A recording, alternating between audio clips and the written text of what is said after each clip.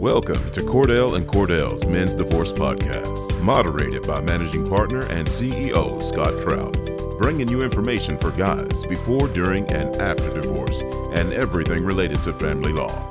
This podcast is not to be taken as legal advice, and no attorney-client relationship is established.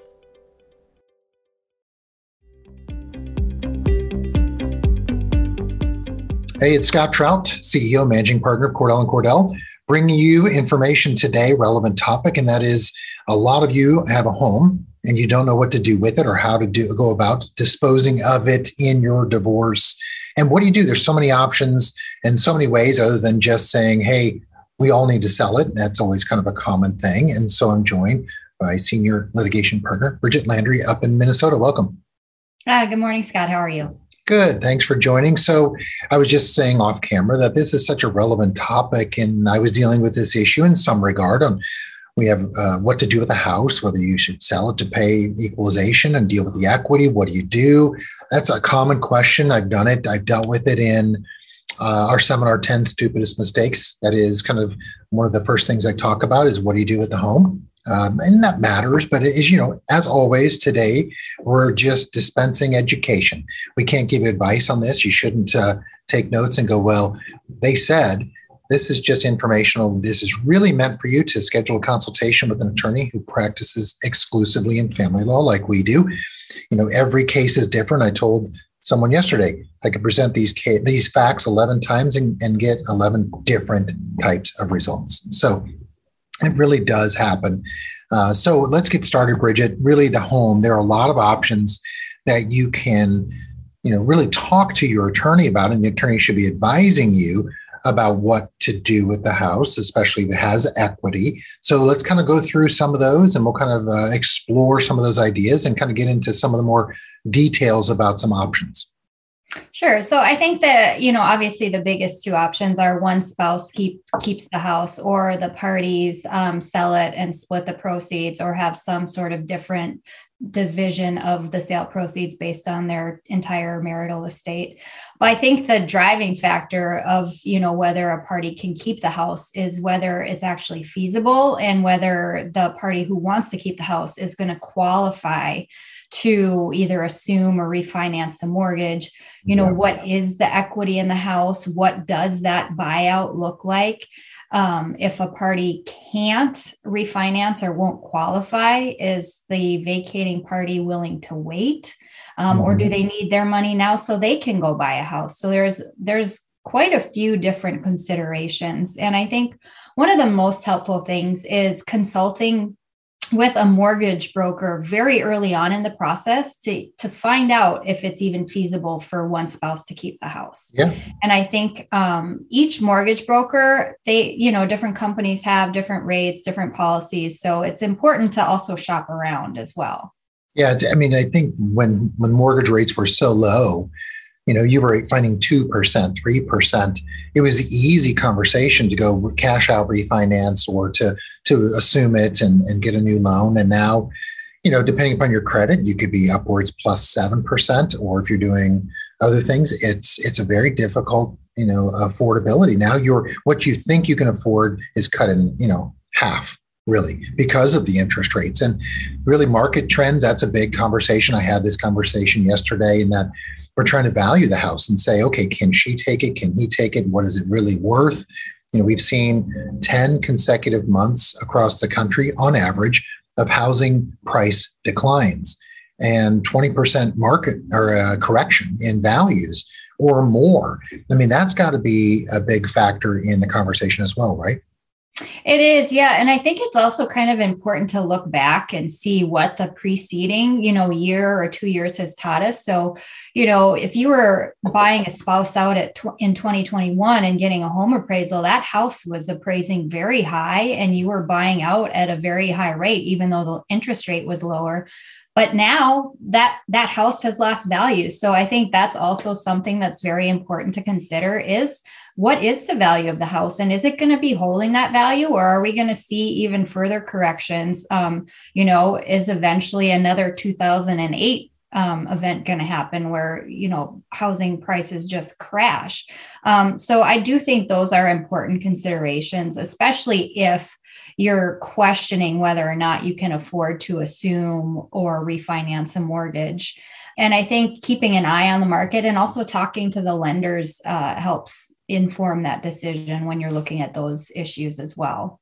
Yeah, you're 80 to 85 or 90%, or into equity, say, loan to equity ratio is now could be completely erased to your shock, where, now you can't cash out and pay someone equity. There is no equity. Now, what are you left with? Maybe, can you afford it? What do you do? Do you sell it? I think there's all kinds of things that go into that equation. And as you suggest, talk to a mortgage broker. I think that really is such a huge step, just again, why you're watching this, and that is to gain education and information to equip yourself so you can, be in the right position to make good decisions.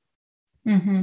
Yeah, that's very true. And I think another important thing to keep in mind is some lenders, not all, but some offer assumptions of the mortgage instead of refinances. And generally, the assumptions cost less than refinance. So you're avoiding some of the closing costs and things like that. But you still have to have the same qualifications that you would need for a refinance. So, in our jurisdiction, for example, generally, if a spouse is keeping the house and they're just doing a refinance or assumption, closing costs are not part of that equity cash out or buyout. So that's also something worth considering. If a refinance is going to cost you $3,000 to $5,000, but you could maybe get an assumption for $1,000 to $2,000, you really might want to consider that or find out if that's even an option for you as well. Yeah, and here we are. I know a lot of our clients are always in a hurry. They want, at some point, given how long perhaps the case is gone, they just want it over. And so they're going to have to assume that this process may take longer than what they think. A couple of years ago, we could probably obtain a loan, close in 45 to 60 days. Now maybe it's longer. That's got to be a factor in their decision making, right? Yeah, absolutely. And it's also a factor, because sometimes we encourage clients to see if they can get pre-approval, which locks in an interest rate and gives you, generally a 90 to maybe plus 90-day window to actually follow through with the transaction. But if you don't foresee yourself being divorced within that window, then you might have locked in the rate and gone through all the pre-approval process. Yeah. All for naught, because you won't be able to refinance. Because also generally a lot of lenders do require a full divorce before they're going to approve a refinance or an assumption. And you want to be very careful and being completely open with the lender so you don't run into problems down the road either. One of the things that I'm always, alert to telling our clients or my client is that, hey, if you're on a joint mortgage, a joint loan with your spouse, and get you divorce, I think there's always that assumption that, they're not liable on that note anymore. And that is even under an assumption, their name is still potentially or is on the mortgage. And if their ex-spouse fails to pay the bills, two things are going to happen. They're coming after you and your credit's being ruined. So that's something they need to be thinking about as well, and preparing and taking steps to assure or at least monitor that timely and consistent payments are being made if there's an assumption, or even just you give the house to your spouse in the divorce and you don't have it refinanced, right? Yeah, it's very important. And, sometimes people don't necessarily need their equity right away. So they do structure a buyout, or they give the spouse keeping the house, 6 months or a year, or sometimes even longer to buy them out. You'll have a marital lien on the home. But if that's the case, you always want to make sure that this vacating spouse still has access to the mortgage to make sure it's getting paid. I always like to have language included that says if the spouse keeping the house falls behind, the house will be immediately placed on the market for sale. There does have to be some of that protecting language in there. Another thing to keep in mind too is that some lenders will qualify the vacating spouse to get a mortgage to buy a new home, even if their name is still on the mortgage for the home that the other spouse is keeping. But you just have to make sure that you have appropriate indemnity language in your final divorce decree to allow that to happen. And this is also why I encourage clients to consult with lenders and brokers, is to see, what language do you need in my divorce decree if I'm not coming off the homestead mortgage right away and I still want to try and buy a house. Right. We tend to throw words and phrases and terms around, and I'm sure people have heard of it and they may be aware, but HELOC, that's an option. I had that conversation yesterday about a HELOC and what is that and how can it be used in divorce? Yeah, and HELOCs are actually a great idea if the buyout amount is not too high and there's still quite a bit of equity in the house. So it stands for Home Equity Line of Credit. And you're basically taking out a loan against the equity in the home. But sometimes you don't necessarily need to go as through a rigorous qualification process as, getting a mortgage or anything like that, because they're really just looking at the value of the house, what is owed on the house, and therefore how much equity is left. And that can sometimes be a good option for the spouse keeping the house to buy the other party out. But if you're going to do that, you also want to keep in mind budgets and income to see, can I afford this additional HELOC payment? So it does all kind of go back to, is this an affordable option for us if somebody wants to keep the house?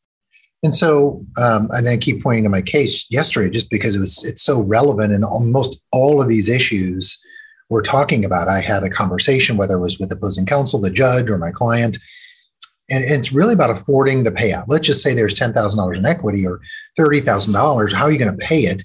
And if you don't do a HELOC and you don't refinance, and maybe there's not a lump sum of cash available, there are a number of options about maybe paying over time, or securing it with a note that is attached to the house, because I get it. Some people may be uneasy that you're actually going to pay it. And then what do they do to collect on it? So that also is an option to be considered. Yeah, it is. And you can also, if a spouse that's keeping the house maybe won't qualify for a mortgage right away, you can also look at co-signers. Is there family? Are there, notes like pre-payouts to trust or inheritance, or is there a source of income coming through that maybe would allow for the spouse to be bought out or the assignment or refinance able to be done? But if you're doing that, you also then have to keep in mind that the co-signer also would need to qualify for the mortgage or the refinance as well, if you are going to take advantage of that option. But that could be an option if the spouse keeping the house is newly employed, doesn't have a steady income history for 6 months or something like that. Yeah. Or if the spouse keeping the house is paying maintenance, which naturally reduces their income, which then causes the lender to take, a second look at their refinance and their ability to assume or refinance a mortgage. One of the things for years that we've been doing, and I have particularly, is trading assets. For a number of things. You can trade assets for spousal support, or at least in Missouri, to try to get away from that. But really trading assets for either what we call property equity payments, to balance out the division. And that includes what we're talking about today is equity in a home. One of the things I tried to do which is advantageous to a client, is to trade a pre-tax IRA. So for example, I needed to pay $83,000. I said, well, here's an $83,000 IRA. Well, that's advantageous to our client because it's pre-tax. It's really not $83,000 to either side. And to him, it's much better because he would have to either cash it out, pay 10% plus the gains. So it's really less money. So you can trade a bunch of assets. And of course, it doesn't have to be focused on retirement assets. But again, I talk a lot about going through kind of with an LLM, someone who has a master's in tax in a law firm, or someone who knows what really is an analysis of what you should be giving away and what you should be keeping, or if you're going to choose, to trade an asset, what's the tax ramification? Is there a real true value to that asset that you're giving away? Yeah, I think that's a great point. And sometimes if people are, keeping the home but there's going to be a maintenance amount, you can look at that equity in the house, and maybe it's the spouse seeking maintenance that's keeping the home. And you can say, listen, you don't have to buy me out of the equity. It's worth this much money, and therefore I'm asking you to waive your maintenance obligation. Or like you said, trading a pre-tax asset, which can be very advantageous, because you're obviously the equity in the house is post-tax, but you've got this pre-tax asset that's going to be taxed upon distribution. So those are definitely options and good considerations to look at if a party that wants to keep the house can't necessarily afford to refinance or assume the mortgage. I'd say, having most of our clients, or at least a lot of our clients, being perhaps a shared custody parent or someone who doesn't get the majority of the time, maybe, where you have for example, a spouse who has the kids and keeps the home, where judges may want to keep status quo. So we may have a client on that side of the table that needs to go purchase a new home. There are a lot of loan options out there, not that we're in the mortgage industry, but we know what it is available. And some of the things that taking kind of that stress away from the client is to kind of, again, why we're talking about it today. Here's some options to be talking to a mortgage broker about, right? Yeah. And there are quite a few, and it is important to talk to the mortgage broker because, like I said, every company is different, but you've got, some companies offer jumbo loans, which is a one-time rate modification inside that 18 months. So if you were to do it now and within the next 18 months, mortgage rates drop, another few percentage points, you can refinance for that newer interest rate at, for example, somebody in my area offers $500 to do that. There's also things, some companies offer doctor's loans, which is, you may have a lot of debt from going through medical school and your residency and all of that. But because your salary is now so high, if you're a doctor, some companies do offer special loans for actual doctors, given their salary now that they're practicing medicine. There's also been some updates with VA loans, which there's been a second tier entitlement expansion, which has increased the conventional loan limit by $200,000. So if your client used their VA loan to purchase their first house and the other spouse is keeping it, if they haven't met that cap, they may be entitled to get, another VA loan to help them buy their house. And then there's obviously the FHA buyers, which allows 3 months of support income. It's less sensitive for your credit scores and you only need 3.5 down. And then, sometimes there's conventional loans. Different brokers offer conventional loans. So there are a lot of options and it's important to ask about them. So as we kind of run out of time, that brings us to kind of one important point about homes, and that is timing. When to sell it, when to refinance it, what do you do, when to buy a home? That's always a big question because it implicates the marital property, the acquisition of something. So really there are a lot of factors that go into timing when you're talking about the house. Yeah, there are. And, especially if you have kids, generally in our market, we say that a great time to put a house on the market is, just after the Super Bowl, because if you're selling a family home, the people that are going to buy it are going to want to be moved over the summer. So they're settled and everybody's ready for the kids to start school in their new school district. So that's definitely a consideration. But then again, you also want to keep an eye on the market. The market's still fairly high. So if you're going to have to sell the home, I think taking advantage of that sooner rather than later is probably also more beneficial as well. Yeah. Well, thanks for joining, Bridget. Excellent topic to talk about and very relevant. Appreciate it. Thank you for having me. I enjoyed it. Well, I know you have more questions, and that's the point of this podcast and all of our podcasts, including our virtual town hall. And that encourages you to set up a consultation with someone. It can be us. It can be another attorney. Just make sure that they practice exclusively in family law, and they will be properly situated to give you the best legal advice in that area, in that setting, and in that format. So you can do that on our web. You can go to cordell.com. You can schedule a consultation right from the web. Don't have to pick up the phone. Don't have to send an email. There's a calendar right there with available times in the city closest to you. Just pop in your zip code. It'll tell you the list of the closest offices around the United States to you. Or if you want to speak with someone, you can give us a call. 866-DADS-LAW is the nationwide toll-free number, 866-DADS-LAW. So check us out also on our YouTube channel. You're going to subscribe to our podcast at Apple iTunes.